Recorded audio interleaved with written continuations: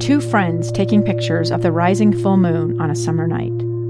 Two teenage kids doing what teenage kids do. When a stranger with a gun and a death wish changed everything. It was violent, it was senseless, and I will never understand it, I will never accept it. I'm Amy Donaldson, and unfortunately, we're all too familiar with stories about how violence shatters lives. But what we rarely see is how they are rebuilt. In a new podcast, The Letter, we relive tragedy, but only so we can hear the rest of the story. The struggle to reclaim lives, the realities of grief, and the possibilities of forgiveness. I believe in miracles. Sometimes I thought, there are no miracles. Yeah, there are, and this is a big one. Follow The Letter at theletterpodcast.com or wherever you get your podcasts. Welcome back to Live Mike. I'm Lee Lonsberry. I hate when this happens. Every once in a while, I will have a plan for a segment. Well, actually, I have a plan for every segment. But what will occasionally happen is during a commercial break in the lead up to that segment, someone will share with me a piece of news that totally distracts me for the entire commercial break. And instead of doing some last-minute preparations for the conversation I intend to have with you, I will be totally absorbed in this news story. So here's what I'm talking about.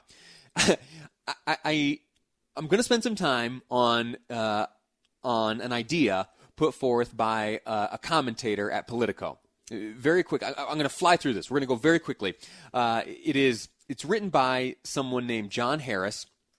In Politico, he poses the question, or rather presents a defense for his belief as to why Trump might quit, presenting what he claims is logic behind Donald Trump not, in fact, accepting the Republican nomination for president and ultimately not going up against Joe Biden in the general election.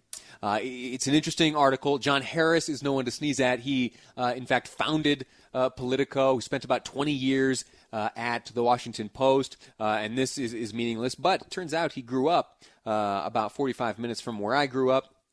That's pretty cool. Anyway, he talks about and makes reference to something that happened years and years ago when someone else made a Sherman-esque statement. Now, what's a Sherman-esque statement? You have to go all the way back to 1884 to understand this. You see, during the Civil War, General William Tecumseh Sherman was being considered as a possible Republican candidate for the presidential election of 1884. And if you're a student of history, you know that he, at that time, came out with a pretty fascinating statement saying that I will not accept if nominated, and I will not serve if elected. In fact, earlier he had said, I hereby state and mean all that I say, that I never have been and never will be a candidate for president, that if nominated by either party, I should decline, and even if unanimously elected, I should decline to serve. So that's a Sherman-esque statement. And in fact, there was one made. Yeah, there was a Sherman-esque statement made. It happened most recently on March 31st of 1968. Let me play it for you and tell me if you recognize this voice. I do not believe that I should devote an hour or a day of my time to any personal partisan causes or to any duties other than the awesome duties of this office, the presidency of your country. Accordingly, I shall not seek and I will not accept the nomination of my party for another term as your president. All right, you recognize that voice? Of course you do. LBJ, Lyndon Baines Johnson, he, in what was expected to be an announcement of new peace initiatives in Vietnam, made the announcement that he would not be seeking an additional term as President of the United States. A fascinating historic development, and John Harris of Politico thinks that Donald Trump, or at least he's making the argument as to why it makes some sense for Donald Trump to make a similar declaration here at some point.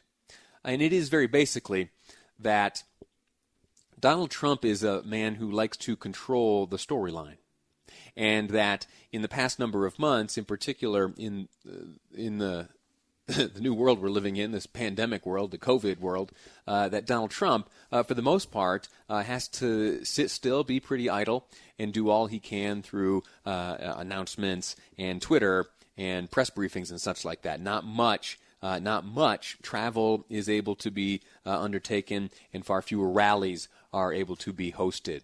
And so if this gets out of your control, as this John Harris asserts, if this is looking like it's out of control, and if the polling numbers look like, hey, maybe it's not a done deal here, Donald Trump is of the nature where he would like to wrestle away at all times control of the narrative and the storyline, and to do a Sherman-esque announcement.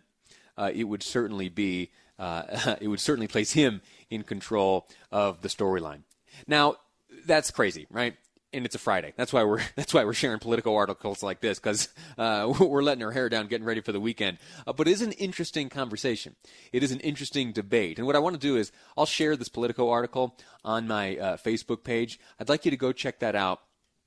And not, don't worry about politics. I don't need you to respond with, oh, yeah, wouldn't that be great? And, yeah, so that's what we need. It's the only good act of service he could do for our country. Okay, I'm not looking for that type of stuff. But the logic behind it is what I'd like to evaluate with you. So in just a moment, make your way over to the Facebook page and share with me your thoughts. Is there a scenario in which Donald Trump decides that maybe the presidency is no longer for him and he drops out of the presidential campaign? And that, of course, begs the follow-up question, okay, if he does make that choice, who follows him?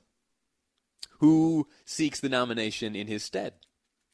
Anyway, that's a debate for the weekend. Save that one for your family. Why don't you go back and forth with the family? If not Donald Trump, who? And then why don't you touch base with me on Monday, and you and I can have a conversation along those lines. All right. So I told you that during commercial breaks, sometimes I get distracted. Yeah, that happened. That happened during this commercial break. Filling in for producer Amy today is Andrew, typically produces for Dave and Dejanovic, doing a great job today. And he shared with me just now a New York Times article, and it's absolutely astounding. Before I get into this headline, let me go back a few weeks and read to you this headline from the New York Times. It says, Twitter struggles to unpack a hack within its walls. Do you remember a few weeks ago, there was a story where someone had commandeered the Twitter accounts of a number of very well-known people, including Joe Biden and Elon Musk and others. And Twitter didn't know how it happened. And the FBI got involved. An investigation ensued. And it was speculated at the time that this was all in an effort to get Bitcoins into the hands of the perpetrators. That this was some sort of financial scheme. And it was a Bitcoin-based scheme.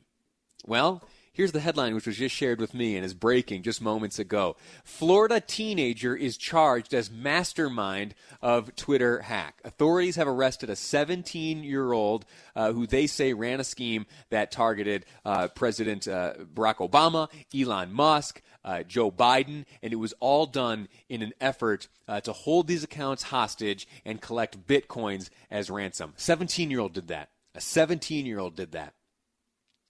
Andrew made an interesting comment. He says, "I bet you Google hires him someday." I bet you he does possess a pretty valuable skill set. All right. So thank you for hanging out with me that segment. We're going to take a quick break. When we return, you've heard and you know, certainly if you're a parent, you know, you've got some choices to make. Yeah, school's coming. Are you sending your kid? Are they staying home? Hybrid? What's it going to be? Well, Alpine School District needs to know, and they need to know yesterday. We'll speak with the Assistant Superintendent, Rhonda Bromley, here on Live Mike next. I'm Lee Lonsberry, and this is KSL News Radio.